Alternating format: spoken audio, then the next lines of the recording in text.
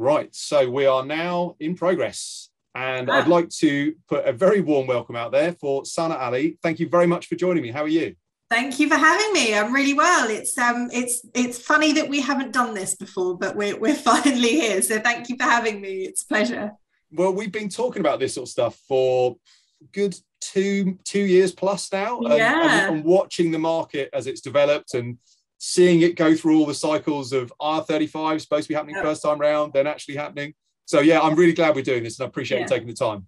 No, of course. We've had some predictive and some cynical conversations as well. So it's nice to finally put a topic to this and formalize it. But thank you for having me. No, my pleasure. And I think you're right. You know, we have had some where we've been kind of deeply ingrained in all of this sort of stuff and really focused on it, looking at how we think it's going to move and what things are going to impact it. And I think that very much ties into the subject we want to talk about today, which is looking at services procurement spend management and where are we in that market maturity curve? Because, you know, as you and I know, and we've discussed many times before, services procurement spend is not a new thing.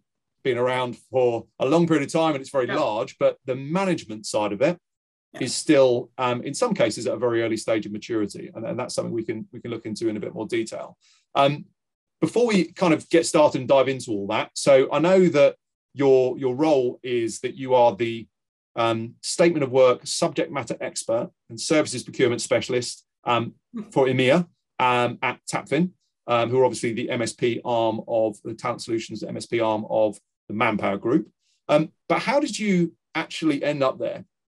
How did you get to this position? It's a brilliant question, to be honest. And I think, like Paul, I somewhat fell in. I like to say that I strategically positioned myself to get to this area, but I guess without giving you a full list of my CV, but I studied accountancy way back when at university now.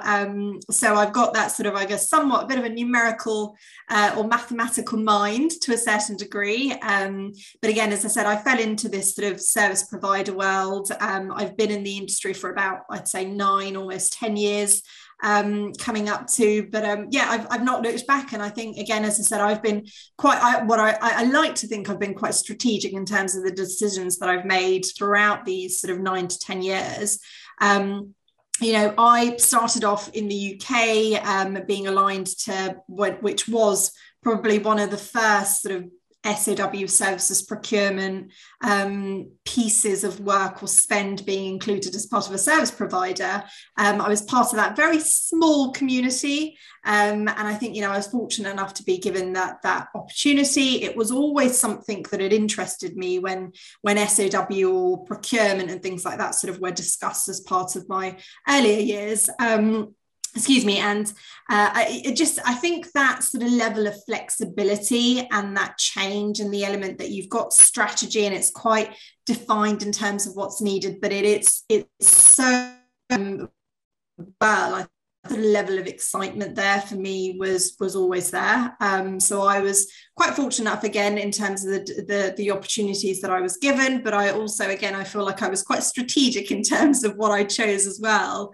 And a lot of the organizations that I worked for, or clients that I worked for, were mostly within the financial services space. So I think they have always been, that industry, that space has always been sort of at the forefront of defining what SAW or services procurement looks like. And, you know, we'll talk about this in a little bit more detail as well, but that industry really, for me, from personal experience, has, I think, really started to define where we are headed, amongst, you know, some of the other aspects and elements and other industries as well. But I guess cutting the story short, I somewhat sort of fell into this, but again, I like to think I was quite strategic in terms of how I really positioned myself and managed to get that sort of SME title, which is mainly attributed to the operational experience that I come with as well over the years. Yeah, I think, you know, you've got to be of a certain type of thought process to be within one of these large organizations, one of these large service providers with the range of services that they offer to then push that into a very specialist area. Yeah. And, you know, certainly when you first started getting involved with this, it was a very, very small area. It's obviously expanded out massively, and its importance has grown significantly. But even, you know, when we When we've kind of spoken in the past and met at events and stuff like that, some of the events were things like IR35 events, where statement of work and services procurement was being talked about in the context of the reforms coming into the private sector. And I think within large managed service providers, staffing companies, you have these kind of breakout specialisms where somebody might be an IR35 expert, and that very closely aligns with the core business of the recruitment arm of that type of business. But I think in terms of your specialism and your expert knowledge in the area of services procurement, I think that's a much smaller, more select group of people that are spearheading that now globally for some of the big service providers. And I think that's really, it's such a great point as well that you made there, because I think there's somewhat a bit of a misconception when it comes to my side of the fence, which is the staffing industry or the sort of service provider space, is that the world of contingent and MSP is sort of mutually exclusive and the same as the world of SAW. And I think that is a huge misconception, because yes, there are a lot of parallels between the two worlds, but they are two completely different pieces, completely different spaces, essentially. And the spend, your drivers, your value, your strategy. But it is, again, it's just, I guess it's the level of, it shows the level of infancy and the level of maturity that is still needed within certain markets for sort of organizations and even staffing industries to sort of really understand. These are two different things. Yes, they are somewhat parallel and go hand in hand to a certain degree, but the way that you approach each of the two different types of spends in different areas are completely different. And I think the world and the market is certainly starting to see that. IR35 being one of those sort of links from a UK market absolutely has sort of lifted the lid and showed organisations that actually SAW spend is mammoth. It's huge within an organisation, and there's so much untapped strategy, the untapped processes and benefits that sort of are there and need to be achieved. So we're certainly starting to move in the right direction, I would say. But it's interesting you say that, because there's a huge misconception in my view in terms of the two being mutually exclusive. Yes, there's huge parallels. Yes, there's benefits in sort of bringing them and marrying the two together. But the approach is very, very different for both of them. Yeah, I mean, you're buying different things. If you're engaging contingent workforce, exactly. You're paying for an individual's time. If you're buying an outsourced service, you are paying a company to deliver an outcome, a service provider to deliver an outcome. And I think that whole outcome-based approach to getting work done has had some clear drivers, things like COVID with all the remote working and just different ways of working that have really pushed that forward. Things like the gig economy have driven it in a different way as well, but it was already massive. I think one of the interesting things is, for people outside the industry, so if we look at the maturity curve, if we say, okay, early in the maturity curve, companies have got a problem with managing services spend. Are they going to look to address it themselves, or they're going to look for an expert partner to do it? Yeah. And I think if you look at the transition and the growth of the contingent workforce, certainly, I mean, some companies do it differently. A lot of big companies will use a managed service provider to put their arms around it. Some companies will do it themselves, develop their own internal functions. But certainly, I mean, the services procurement market, however mature we may come to the conclusion it's nowhere near as mature as the contingent workforce management market. But that's where companies were reaching out to specialist partners to say, can you just take the problem off my hands? And it might be just a particularly critical part of the problem. But I think for people outside the industry, they almost look at it and say, well, how come a staffing organisation can help an organisation with services procurement spend? Because they are different. But I think there's a clear similarity in the problem-solving exercise, and what constitutes that layer of service that can be put around it. Although I think that's still kind of, to a certain extent, being defined as the market matures. But would you agree with that?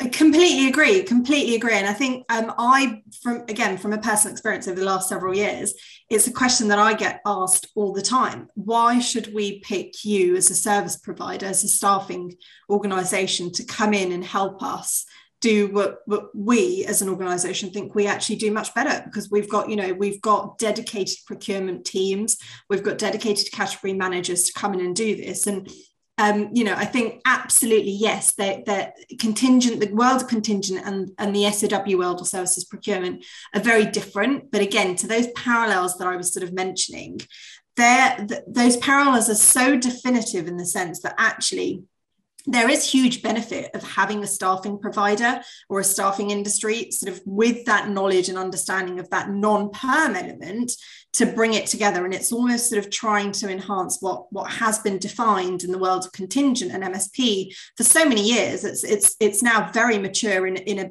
sort of almost a global landscape, really, in most markets.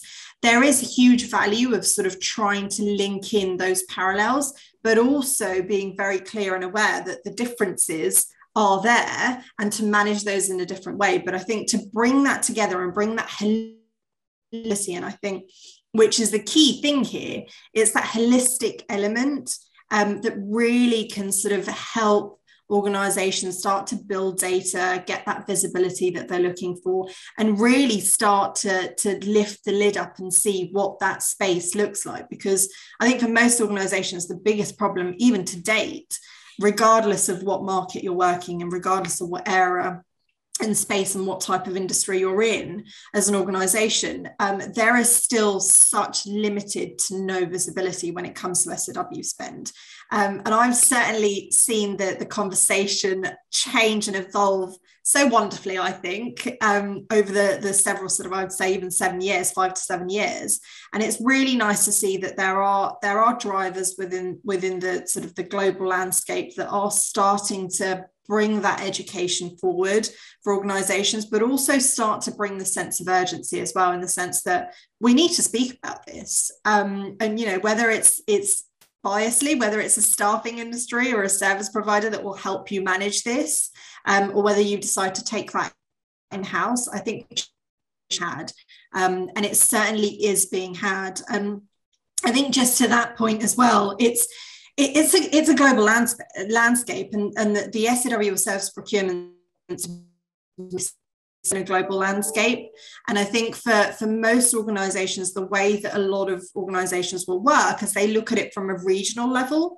And I think sometimes that's where the problem occurs, is that when you're looking at your strategies from that regional element, you've got different markets that are at different levels of maturity. I think we always speak from a UK perspective and a US perspective when it comes to SOWs, because the US is typically more seen to be the more mature market when it comes to SOW and services procurement, whereas the UK not necessarily. But I think certainly in the last sort of 12 to 18 months, with the discussion of IR35, I think UK is starting to really come up to speed, and there's different elements of that education that are taking place, different elements of that maturity that are coming into play as well. And it's, again, as I said, it's wonderful to see. And I sort of come in for Talent Solutions TAPFIN from an EMEA perspective. So there's other European markets as well that I think are starting to follow suit.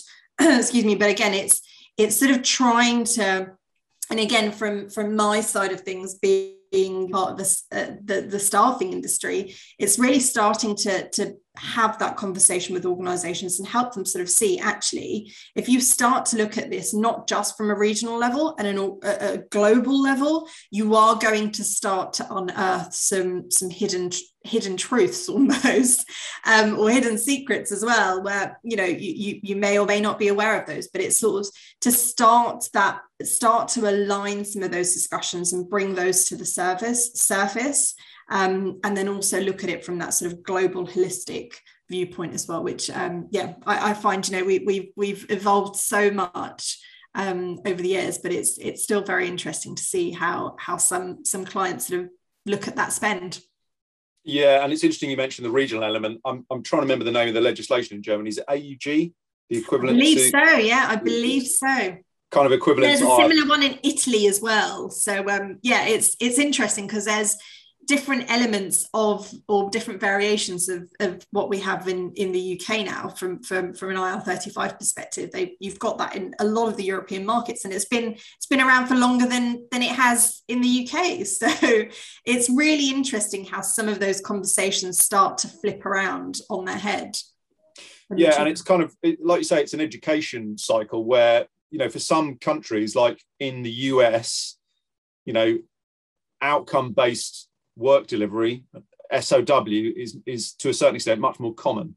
And in places like Germany, you know, getting work done under that SOW type contract is very common. You see a lot of it in the Nordics and places like that as well. And I agree with you. I think the approach that UK government have taken, it's like with the 1099 versus W2 in the US, governments globally are going to say, come on, we've got to define this properly. You know, for tax reasons, for the way that people are working, and outcomes makes a lot of sense in a lot of ways for people to address that and go, it's a different way that I could get something done.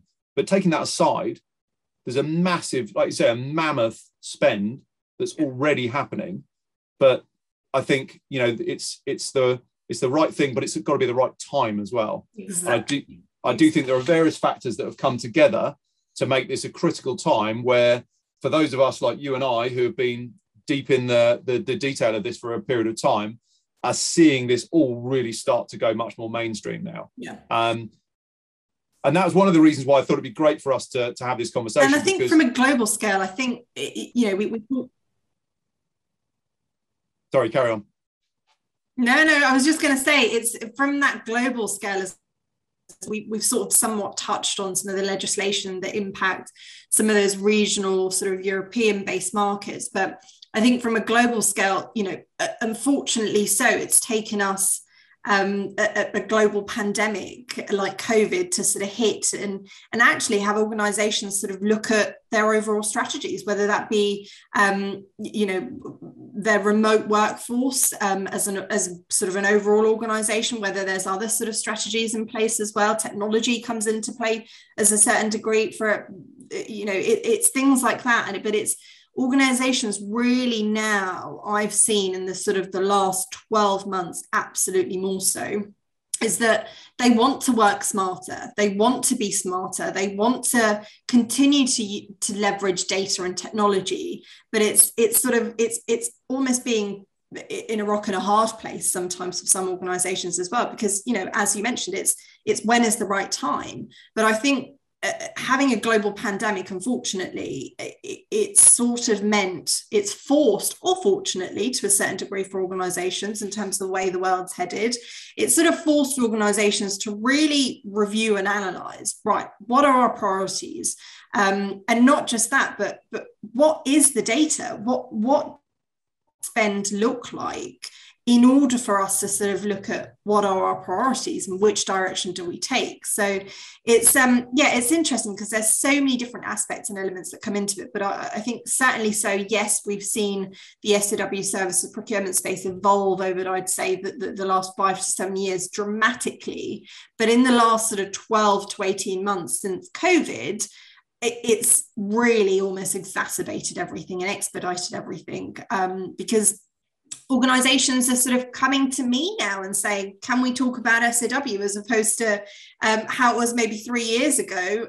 I was having to sort of pursue organizations and say, look, this is something you need to sort of look into. You need to understand what your SOW looks like. You need to sort of really start to peel away the layers within this space and not just sort of leave it to how it's working today.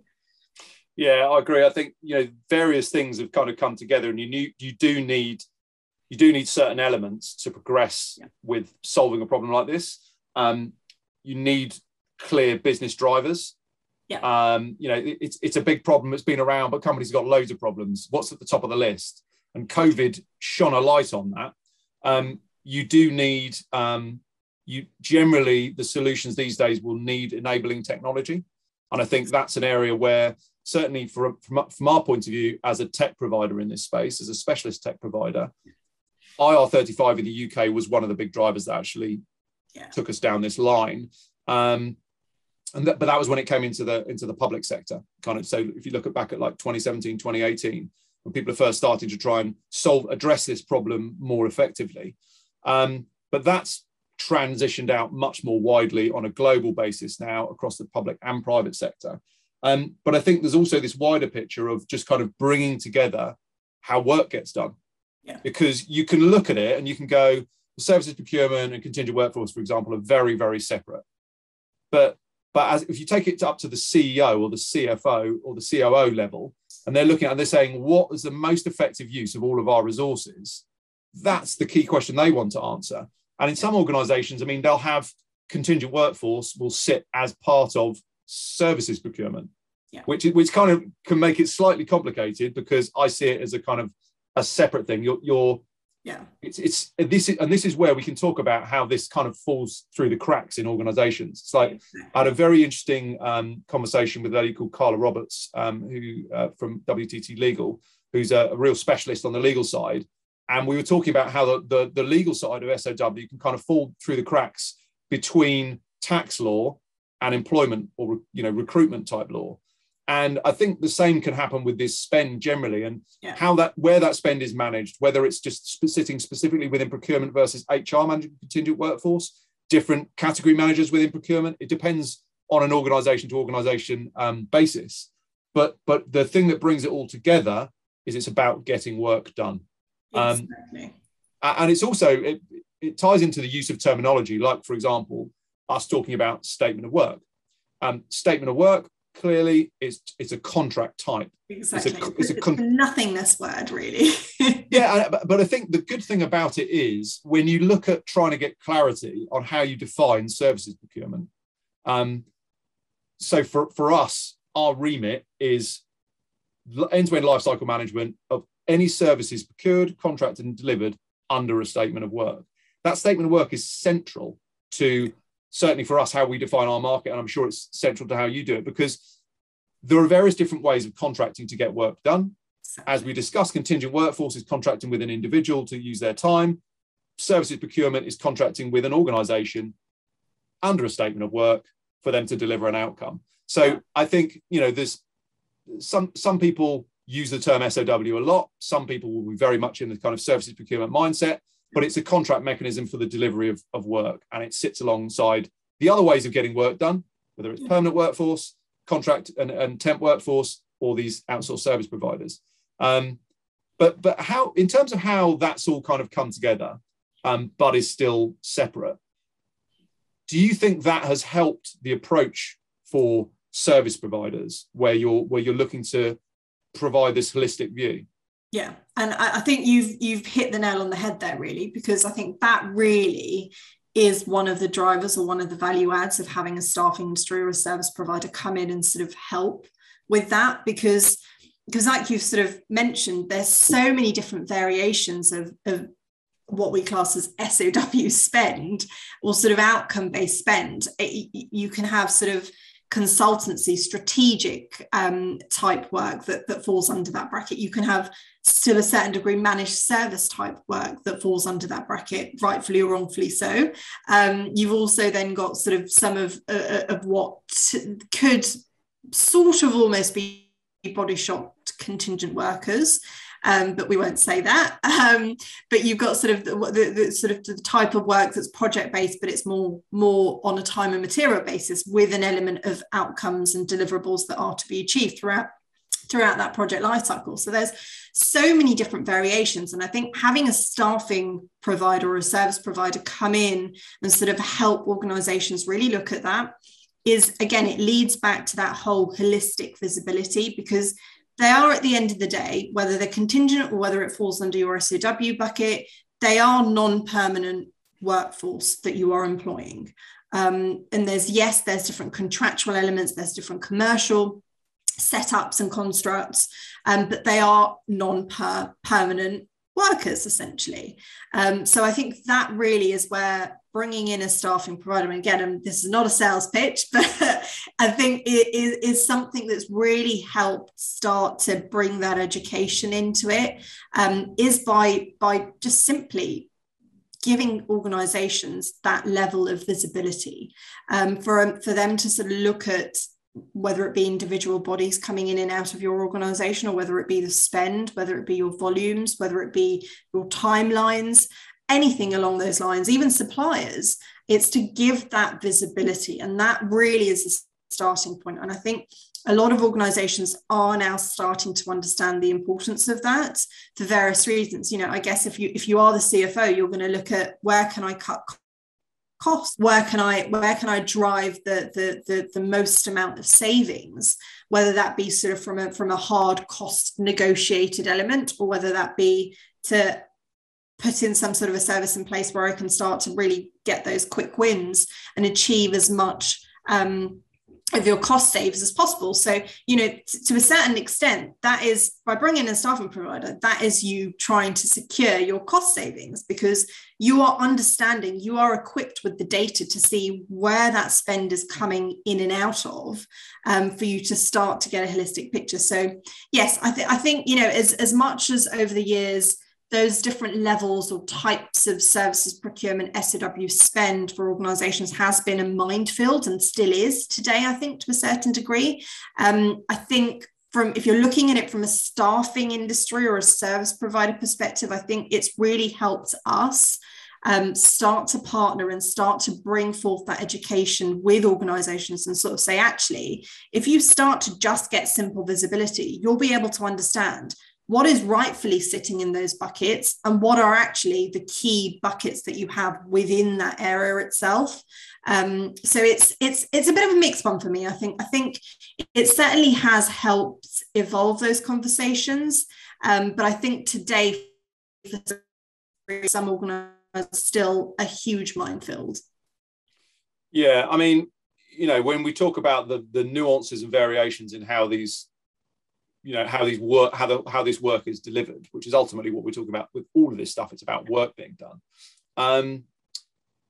That's where, for me, it always comes back to, is it under a statement of work contract or not? That's a really clear, defining, delimiting factor. You can say it either is or it isn't. It's a binary thing. Is it under a statement of work or not?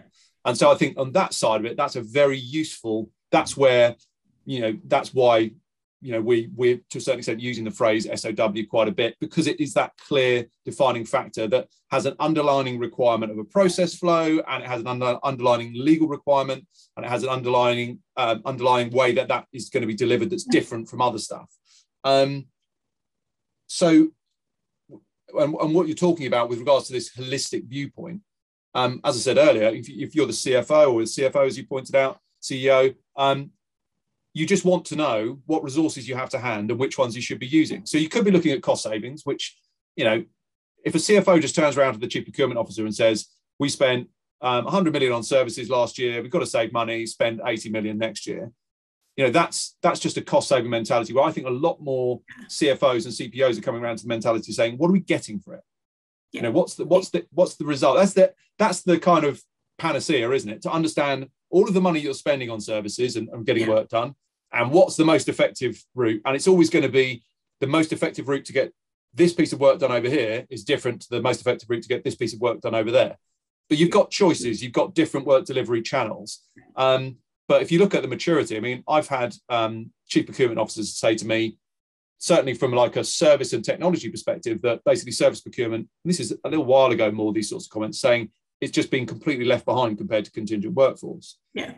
But it's catching up now. And that's where there's this huge opportunity for organizations to make massive wins. If you look at contingent workforce, pretty mature, as you say, globally. Still, obviously, that still needs to be run very well and very effectively. And there are always ways to do it more efficiently, more effectively. And there's the war for talent to consider. But with services procurement, it's in a lot of cases, it is pretty greenfield. And so there are these huge wins for organizations to be able to make. One thing I was going to ask you was, in terms of your time within the industry, specializing and looking at this, and when you look at the typical stakeholders that managed service providers, workforce solutions providers will interface with, how have you seen that change in terms of the type of people within organizations that you're dealing with?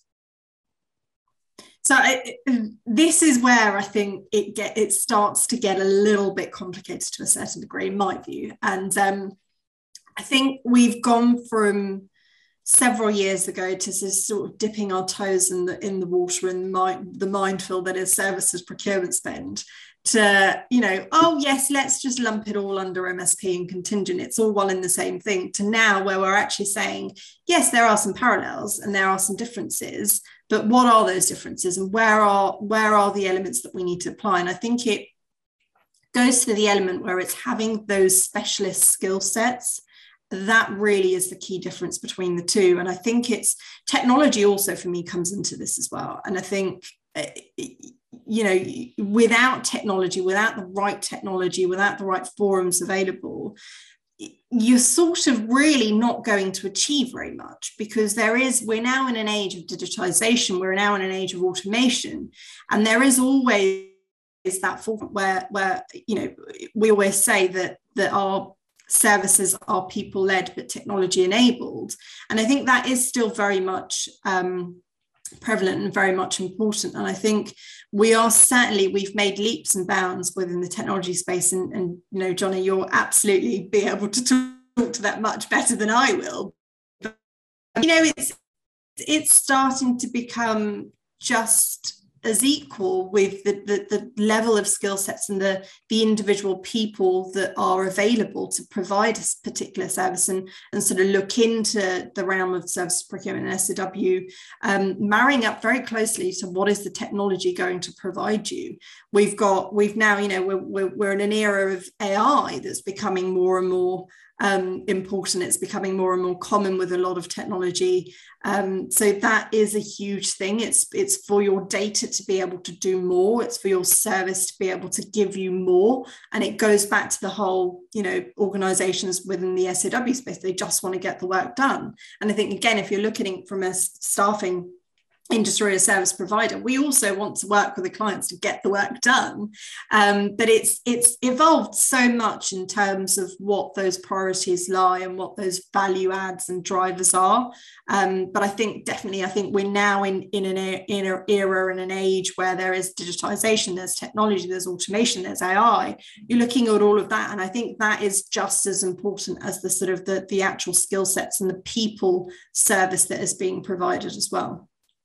Yeah, I mean, if you look at the stuff you can do with AI, we're doing some stuff that it's kind of in some ways it's quite future looking, because there's so much amazing stuff you can do when you're genuinely capturing this data and analyzing this data, and it's just a whole world of opportunities for organizations to do better work, for suppliers to do better work, to be recognized for it, to find these niche suppliers, not maybe just always stick to the tried and tested, that where there's less innovation or less diversity, all these different kind of things.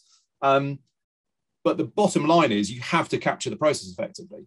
You've got to do the kind of like less kind of jazzy stuff, less fireworks and stuff. You've got to do the basics really well to capture that, and you've got to make it easy for people. And that's the responsibility of the service providers. It's the responsibility of the technology providers to end up in a situation where you have something that's at the level of maturity of contingent workforce, where you've got technology and service providers that work very well together and solve the problem. But one of the other things with regards to the stakeholders that I was kind of referring to was when you're interfacing with customers. So in terms of the type of stakeholders you're dealing with now from a services procurement angle, and the variation in who those stakeholders are within client organizations, how have you seen that change over time, in the sense that you'd kind of imagine, being outside a service provider, you'd imagine that in the very early stages it might have just been conversations with HR and people like that, where it wasn't really that relevant to them, and they might push it over to procurement, but it might get pushed back and maybe not. Whereas now I'd imagine it's more procurement led, maybe finance led. Where are you guys seeing those conversations mostly taking place now? And you're spot on there, really, because as much as the sort of the overall service, the target audience has evolved as well. It's not just your HR, your talent acquisition teams that are being discussed. They are, when you're referring to services procurement spend, they are secondary almost. It's your target audience are procurement, your CPOs, your CFOs, that actually they're looking at it from not just a granular level in terms of what are the bodies coming in and out of your organization? You know, have we got the right strategy in place? It's a lot more wider scale. It's a lot more strategic in the sense that actually, can we save some money here? Are we getting what we're paying for? There's so much more that goes into it now that I think for you to miss procurement or finance to a small degree out of those discussions that you're having when it comes to services procurement, it would just be, you know, with all due respect, I think look at things from a different flip side. And so will talent acquisition, because they're more focused on sort of individual bodies, the people, that sort of culture side of things. Whereas with services procurement, you're not necessarily brought into an individual body and their particulars. It's not, you know, excuse my French, but it's not a bum on a seat that you're looking for. You're looking for an outcome to be achieved by a service provider, by a consultancy, by a supplier. So it's absolutely procurement, your CPOs that are your target audience, that actually are driving some of these conversations and are the ones that you need to sort of get on board to a certain degree as well, and help them see that there's so much value that can be provided and driven. There's so many different ways to get work done at the end of the day. You know, there's a lot of different measures and protocols that you can put into place to ensure that what you're paying for is indeed what you're getting. And I think that's essentially what it all boils down to, is it's that level of service and that outcome that you pretty much that clients pay for when you're signing up to an SOW. So that's definitely, I think, changed. In my view, I think it changed very, very quickly, because particularly when you sort of had service providers that are having those conversations, we very quickly realized that actually HR and talent acquisition, when it comes to SOW services procurement spend, are not the ones that are going to make those decisions. They need to be involved, because it is their world. It's them that need to sort of buy into it and see the value and the drivers and the benefits that can be achieved, and look at it from that sort of future utopia. That's certainly, I think, evolved. And in my view, again, something that happened very, very quickly, and I think rightfully so. Yeah, I mean, I find it fascinating. I mean, I've been involved in workforce technology my whole career. And just looking at the emphasis on workforce and the wider context of workforce and getting work done, that's just changed massively. Yeah. In the last 20 years, that's changed a lot. Even if you just look at how individuals work, you know, 60 years ago, job for life. Yeah. Now, gig economy, all sorts of different options, outcome-based, all sorts of different ways of doing things. But within organizations, I find it fascinating how that is managed now and how it's going to be managed in the future when you look at coordinating it. So basically, if it comes right up to the CEO and they say, what is the most effective use of all of our available resources? That's their permanent headcount, it's their contingent workforce, it's their services supply chain. And who's in charge of bringing all that together? And I mean, I think procurement have a massively important role to play as a center point where they are dealing with internal stakeholders and all different types of external stakeholders. And to a certain extent, if they do it right, they're controlling the data. And it's that control of the data and centralization of the data that is, you know, probably the most crucial thing, just in terms of providing that information for strategic decision making. And they're also leading the trends somewhat as well, because, you know, again, as you've mentioned, you've got procurement that handle internal and external stakeholders. So it's sort of being at the forefront of what those trends are, but also to a certain degree being able to dictate where those trends really evolve for an organization as well, you know, regardless of those external elements that come into it, I guess, whether they're regulatory or sort of legislative based. But just from an organizational perspective, you can sort of start to lead the way in terms of what those trends will look like. Yeah, no, absolutely. So if we look at organizations and their historical management of this services procurement spend, where it has kind of fallen down within organizations, What do you see as the primary reasons why historically it's not been managed effectively? So I think for me, there's a few elements, and I'll have to be very, very cautious with how I articulate this.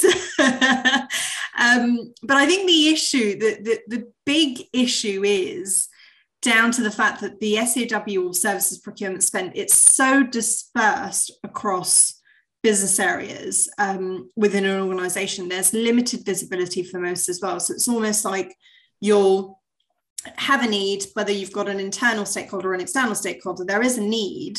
You sign up to an SAW, it goes, I've missed out a huge level of steps there. There is quite a process that we'll go through. But you essentially, you sign that SAW contract, you start the work, and then it all sort of just disappears into the ether. And because also the type of spend, the level of work, the level of picks that you will get come through for an organization are just so massively dispersed. You will have different levels of spend that are coming in, different tenure lengths that are coming in. You'll have different locations, different areas. So it becomes a huge minefield. And for most organizations, that SAW, is that services procurement spend, and that process is quite fluid. So usually, I've sort of seen under a certain budgetary threshold, you'll have internal hiring managers and stakeholders that are able to sort of essentially do things how they see fit. Also known as total chaos. Absolutely. Also known as total chaos. And I think that's exactly where then the problem comes in, is because, yes, I think we're in a day and age where there needs to be a level of empowerment. There needs to be a level of control that I think stakeholders should have and are entitled to. But I think there are also, from a grander scale, I think there are levels of processes and controls that need to be put into place to ensure that that mindset is being aligned from a holistic perspective. So I think for me, the fact that, again, I guess to summarize, that the main issue for me is the spend is so dispersed, there's level of limited control, limited visibility beyond a certain point, I think are probably some of the bigger issues. But, there's also, I guess, if you look at it from the flips in terms of why has it taken us so long to start to pin the importance of discussing and really educating organizations on services procurement, spend, management, I think really does, to a certain degree, boil down to that target audience. You're talking to procurement individuals, you're talking to CPOs, you're talking to CFOs. And I think once you start to get down to that granular level of detail, and particularly, again, coming from a staffing industry and as a service provider, when you start to sort of speak to a category manager and say, right, Mr. or Mrs. Category Manager, I am basically saying that I'm going to be able to automate 60% of your job that you do today using some form of technology. I'm gonna eliminate that for you. I'm going to start to achieve more cost savings through that automated process. I'm going to take away some of your SME capabilities, some of your niche experience. I'm going to take that away. I'm going to automate it all. It becomes a very personal conversation that you start to have. And I think once organizations, once individuals take that level out of it, that sort of personal element out of it, and sort of see the bigger picture and see, actually, we can then as individuals, as an individual procurement team, focus on some of the more bigger strategic elements. If we are able to outsource a lot of this work, start to build that data visibility, give away some of those administrative pain points that you would have throughout every step of the way from a sort of an end-to-end life cycle perspective. We can work on some of the more strategic elements. We can really work on that overall strategy for the organization and sort of pick on those big ticket items. Because there is, I've seen so many procurement teams that unfortunately are just sort of brushed away. they're there because organizations feel that they need them, but they're just so undervalued. And I think that's incredibly wrong, because procurement teams, I think for me, if they are managed, and I think if they are seen to positioned in the correct way in an organization, there's so much value that can be achieved. They are there for a reason, and I think they need to be utilized and leveraged in the right way. So I think that also is probably one of the reasons why sometimes these conversations, when it comes to services procurement management, it's sort of fallen through the cracks, because either you're looking at, you know, the sort of the CEOs that aren't necessarily really considered procurement teams. They're not really that will help you drive those discussions, will help you educate your internal stakeholders, and also your external stakeholders to a certain degree as well. So there's so many different aspects, and I think there's so many different ways that you can look at it as well. But I think those to me are probably some of the main reasons why these discussions have taken so long for us to get to it. It's taken, you know, in my view, a global pandemic, various different bits of legislation in different global markets to get organizations to actually start to see the value of procurement teams and to start to see the value of sort of lift up on their services procurement spend and really start to do something about it. But I think also it's just the fact that it's been left for so long, it becomes such a mammoth task. And most procurement teams, which are the ones that will essentially inherit these conversations and inherit these projects, are a lot of the times so sort of bound up in loads of different tasks that they can't necessarily focus on some of the larger ticket items, again, as I said. So it becomes a bit of a struggle. I think it's the fact that it's such a mammoth task. You need to have a sufficient level of budget available. You need to have a sufficient level of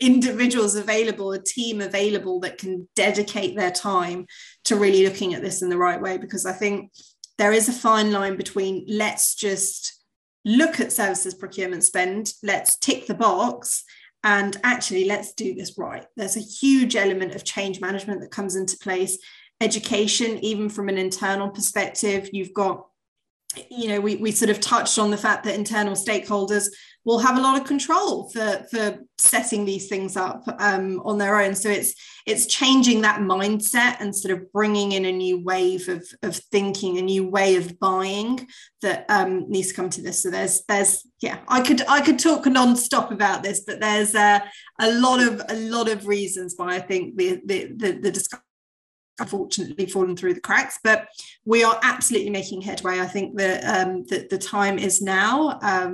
We're moving so quickly towards what utopia will look like, and that utopia will continue to change as well. So we've definitely moved in the right direction over the last several years, and continuing to do so as well.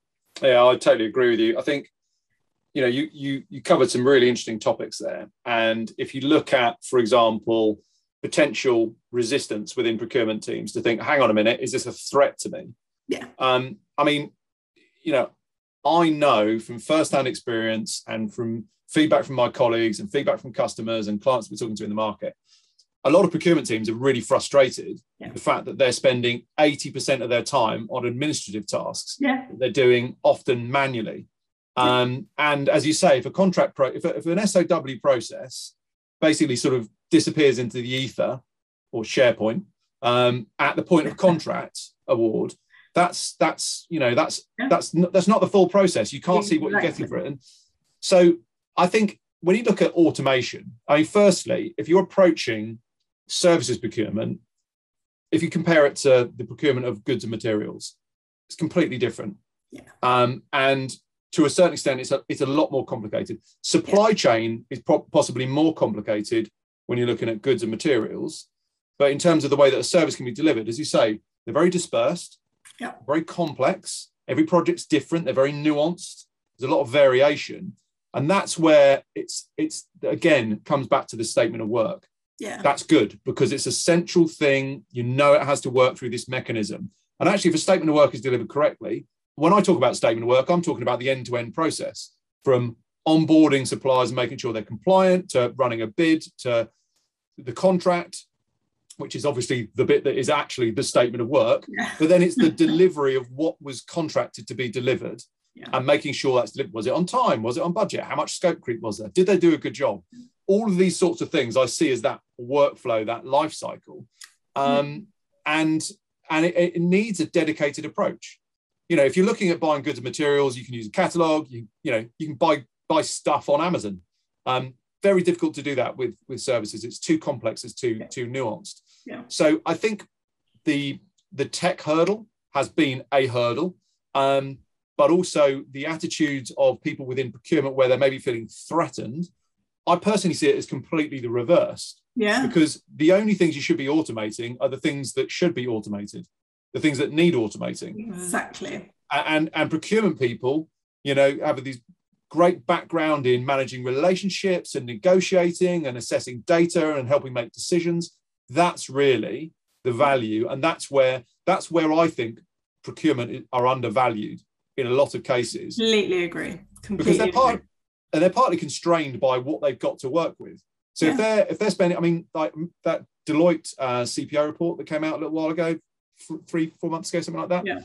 I remember it was something like ridiculous, like a very, very small percentage of CPOs had more than like 30% strategic time. It's CPO. Ludicrous.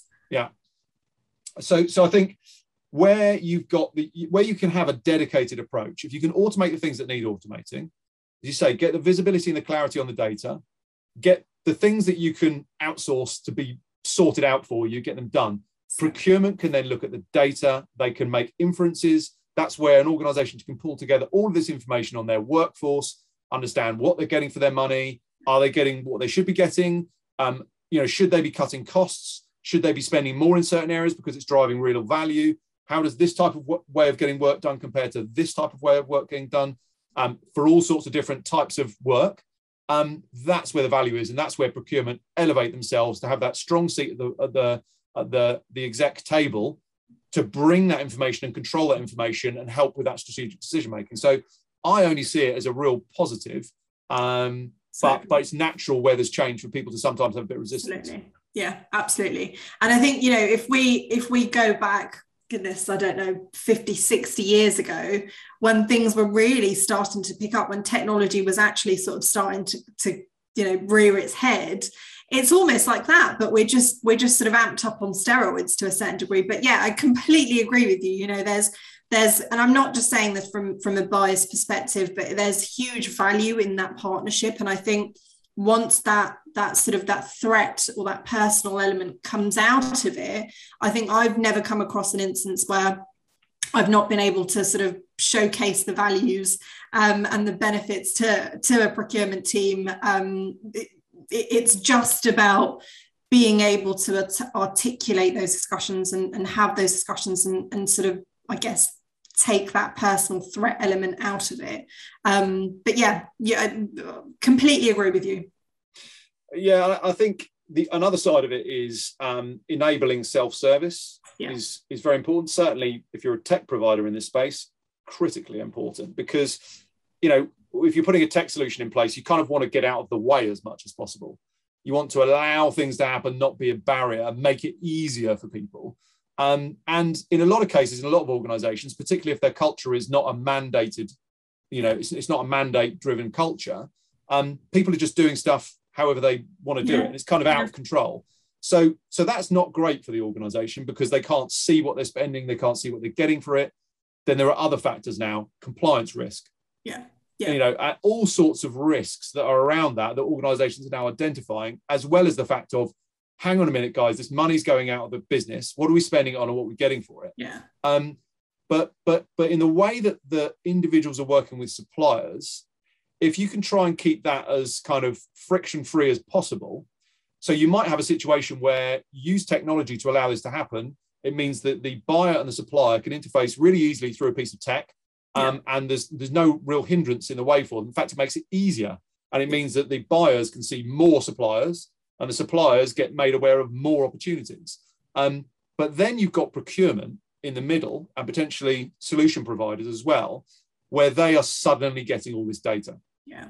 So the key is, if you can do that effectively, make that process, capture that data effectively without just causing a huge amount of upheaval and organizational change, and make it easier for people, suppliers as well as the buyers, then procurement have really got a great position to work from. They've suddenly got all of that. And in terms of the stuff that they're doing,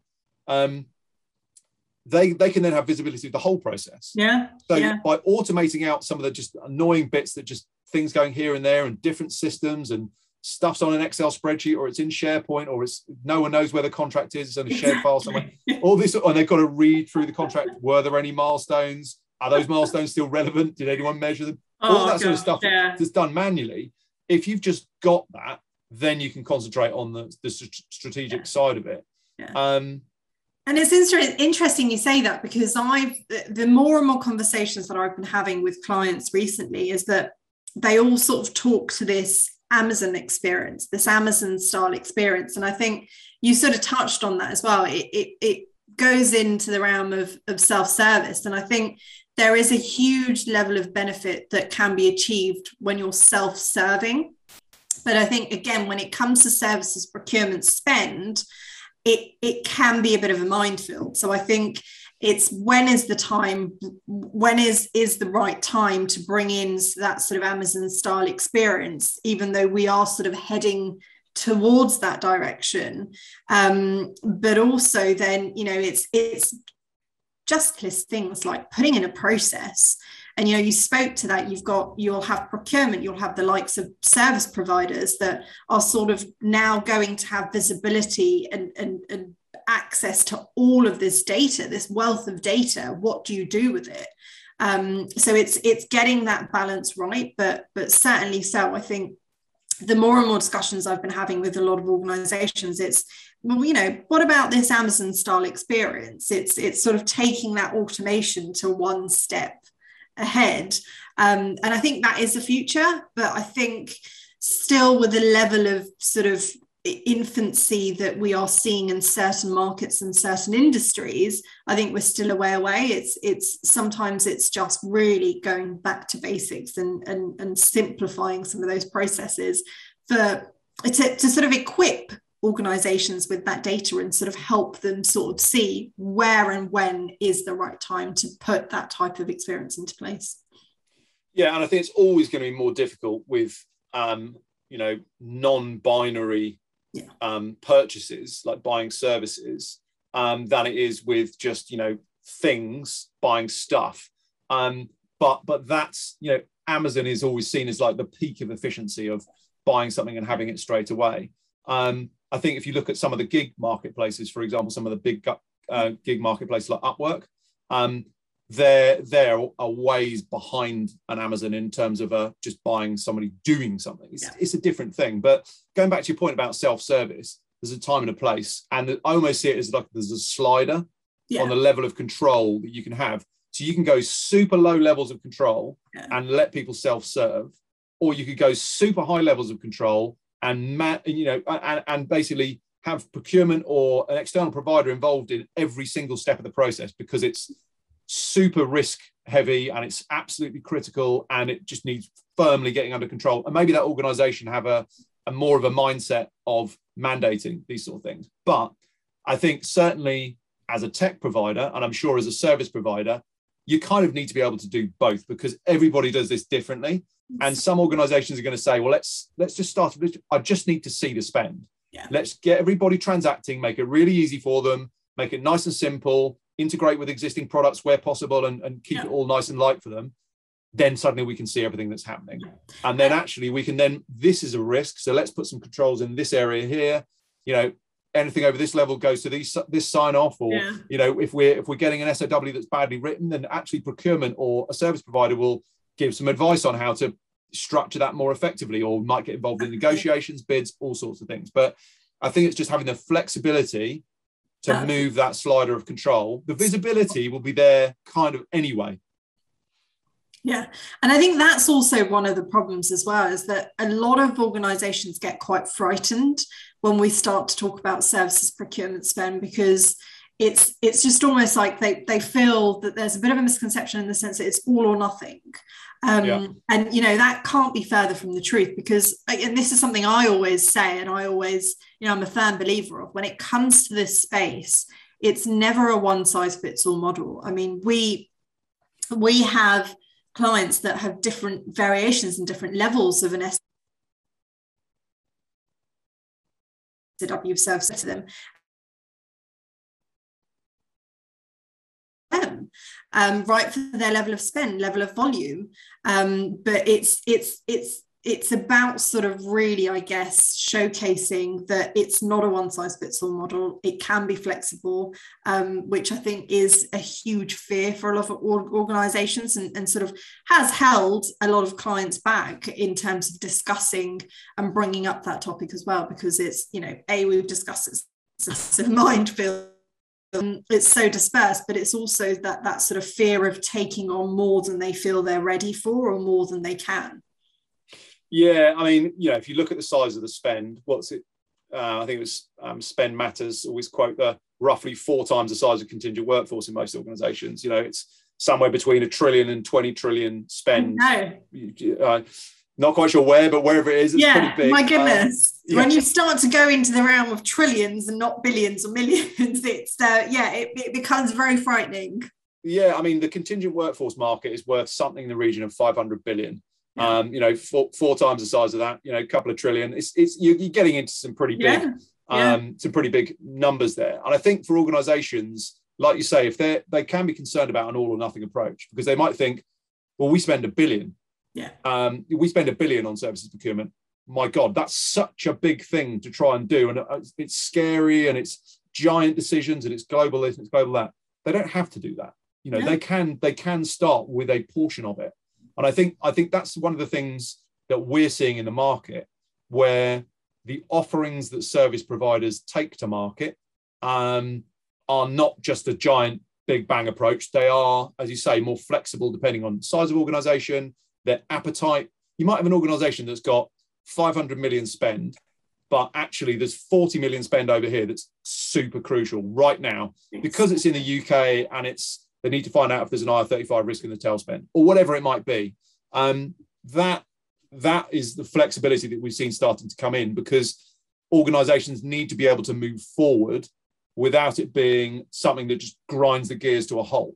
And I think we'll see more of that as we move forward with people, initial proof of concept, get some spend under management. Hey guys, this is actually really good. Look at all this data we've got. Look what we can do with that now, because we've done it in our German IT division, for example.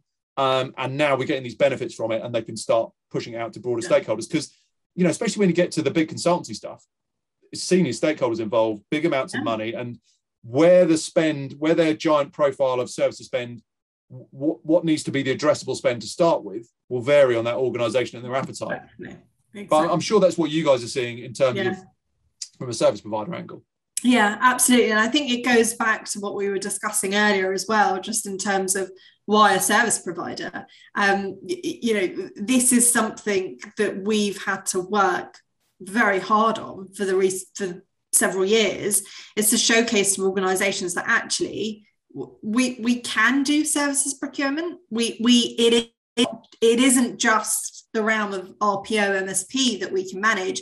It is more to that, and we understand the differences as well. So it's, you sort of, again, you hit the nail on the head there, that there's so many sort of pilot programs or proof of concepts that take place in our world. And I think maybe not so much now, because we've gotten to a slightly more matured stage within a lot of markets, but certainly in the sort of the starting years, there were so many conversations that I was having with clients, and I was sort of looped into those pilot programs, and it's sort of almost like, okay, well, we kind of see the value, but we don't want to commit to this wholly.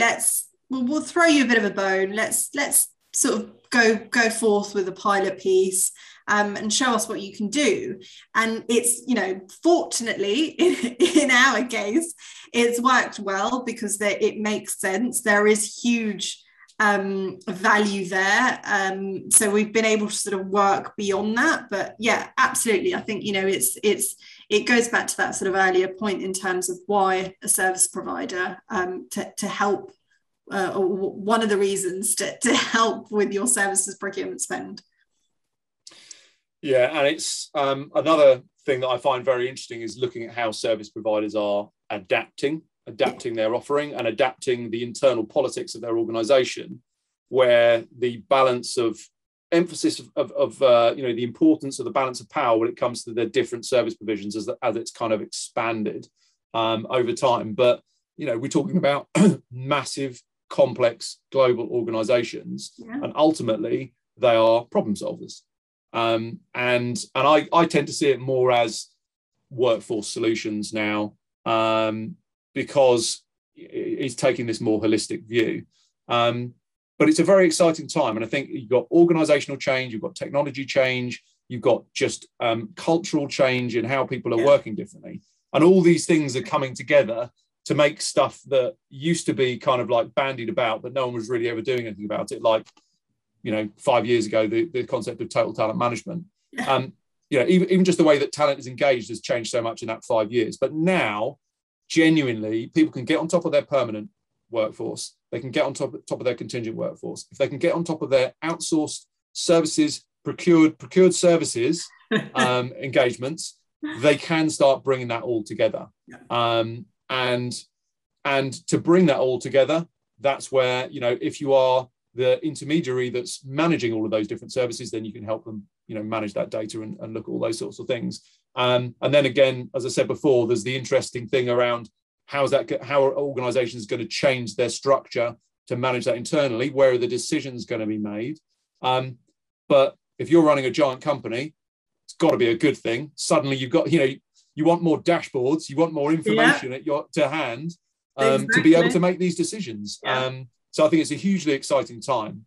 It's just, as we said at the very beginning of this conversation, you and I have been chatting about this stuff for a while. I'm certainly quite sort of nerdy about it. I know you love all the detail and you've got a lot of expertise in this area, and it's really nice to see it kind of coming out and being discussed more widely and being looked at more widely. If you look at the technicalities of it, it's not a hugely glamorous kind of like area, but I definitely think it's quite a sort of it's quite a hot topic at the moment. But I think one of the reasons for that is because for a lot of people, it's just it's a bit of a mystery. And procurement people get it, and a lot of buyers within organizations that sit in the program office understand it because they're buying stuff under a statement of work all the time. But when you look at that spread across the wider organization, it's always been a bit more shrouded in mystery, because also that allure is always there. And I think for some of the bigger service providers, that's been a benefit in some ways, but also where a service provider is doing a great job, they want to be recognized for that. And sometimes I think for the small guys right up to the really big strategic guys, they can be working on something that if the business hasn't really captured what was defined to be delivered, they might be doing a fantastic job of consulting into an organization, and the organization, for example, might not be delivering on the advice that was part of that consultation package. And therefore, the organization might look at that work unfavorably and say, well, actually, was it really that great? Whereas if they can see a bit more of the detail, they'll understand the value they're getting from the service providers. So I think there's definitely a benefit on that side of it too. What's your kind of view on that supplier angle from a service provider point of view? And what have you encountered on that side so far? So I think that's still somewhat a bit of a mystery when it comes to this. And I don't think it should be. I think the supplier side of things is so crucial because we can sit here and talk about how wonderful the technology has progressed into, how wonderful the services have progressed from a management perspective. But at the end of the day, for an organization to get the work done, they need a supplier to be able to get the work done, essentially. So I think able to look at the buyer piece is so crucial. But I think where discussion from a supplier angle or from a supply lens has now evolved, it's that optimization piece. So historically, you'll have organizations that have hundreds and hundreds, thousands even, global, regional supply base, that actually you've got probably 3% of that supply base that's being actively engaged.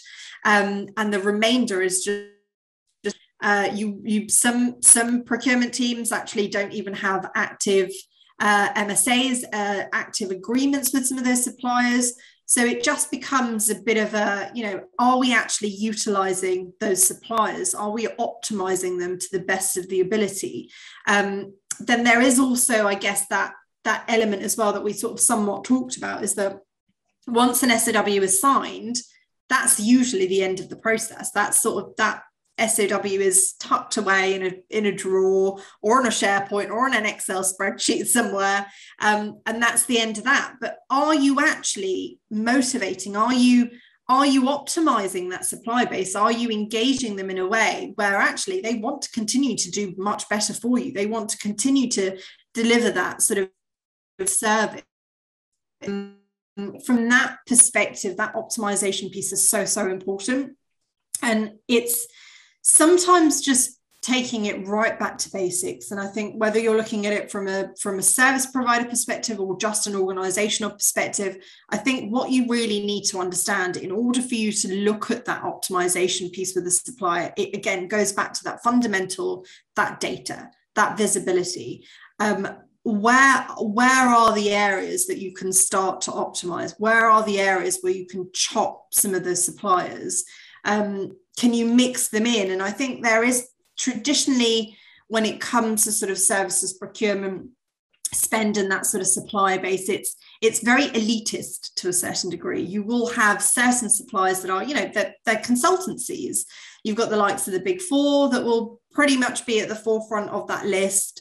And there's a different way. There's a white glove service that you provide when you're engaging those suppliers. So it's bringing the right balance with that level of white glove service and that white glove approach, but also optimizing that overall piece.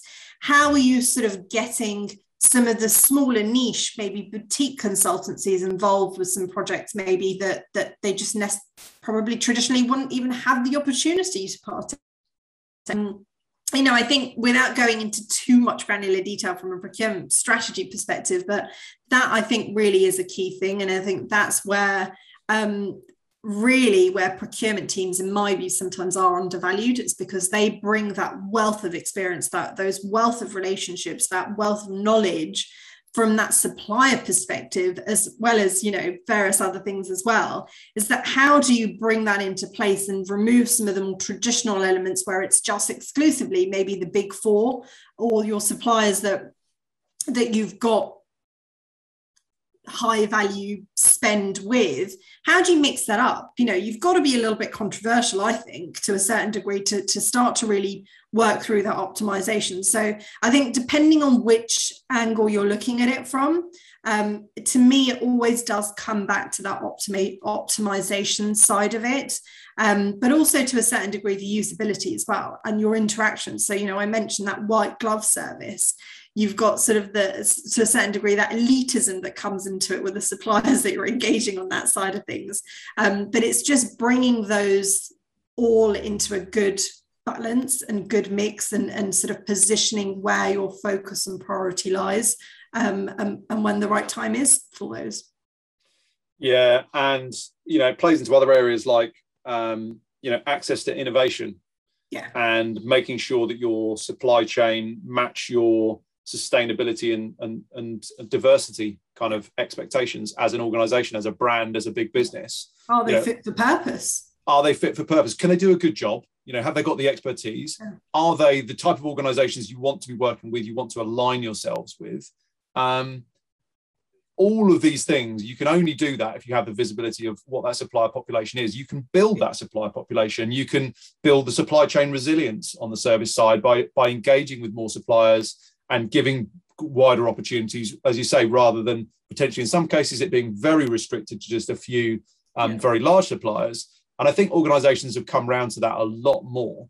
But they still can't do it unless they can get access to that information. And that's where it does help, in my opinion, the entire supply chain, not just the small, innovative, diverse, sustainable suppliers that need to be given an opportunity to help those companies, but also the big trusted suppliers that are doing great work that need to be recognized for that and need to be utilized in the areas where they are most effective.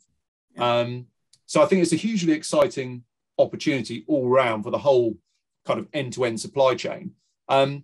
So just to kind of round things off then, so we started off this conversation to look at where are we in the maturity curve. Now, I think we would both agree that organizations are really rapidly starting to come around to the idea that this is a very important area of spend. They need to manage it.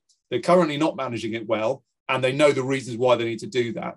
Yeah. If you were to plot this course on a kind of like maturity curve, where would you say, and obviously it depends in region and things like that, and possibly some industries, but in general, where do you feel that this market is in terms of its maturity?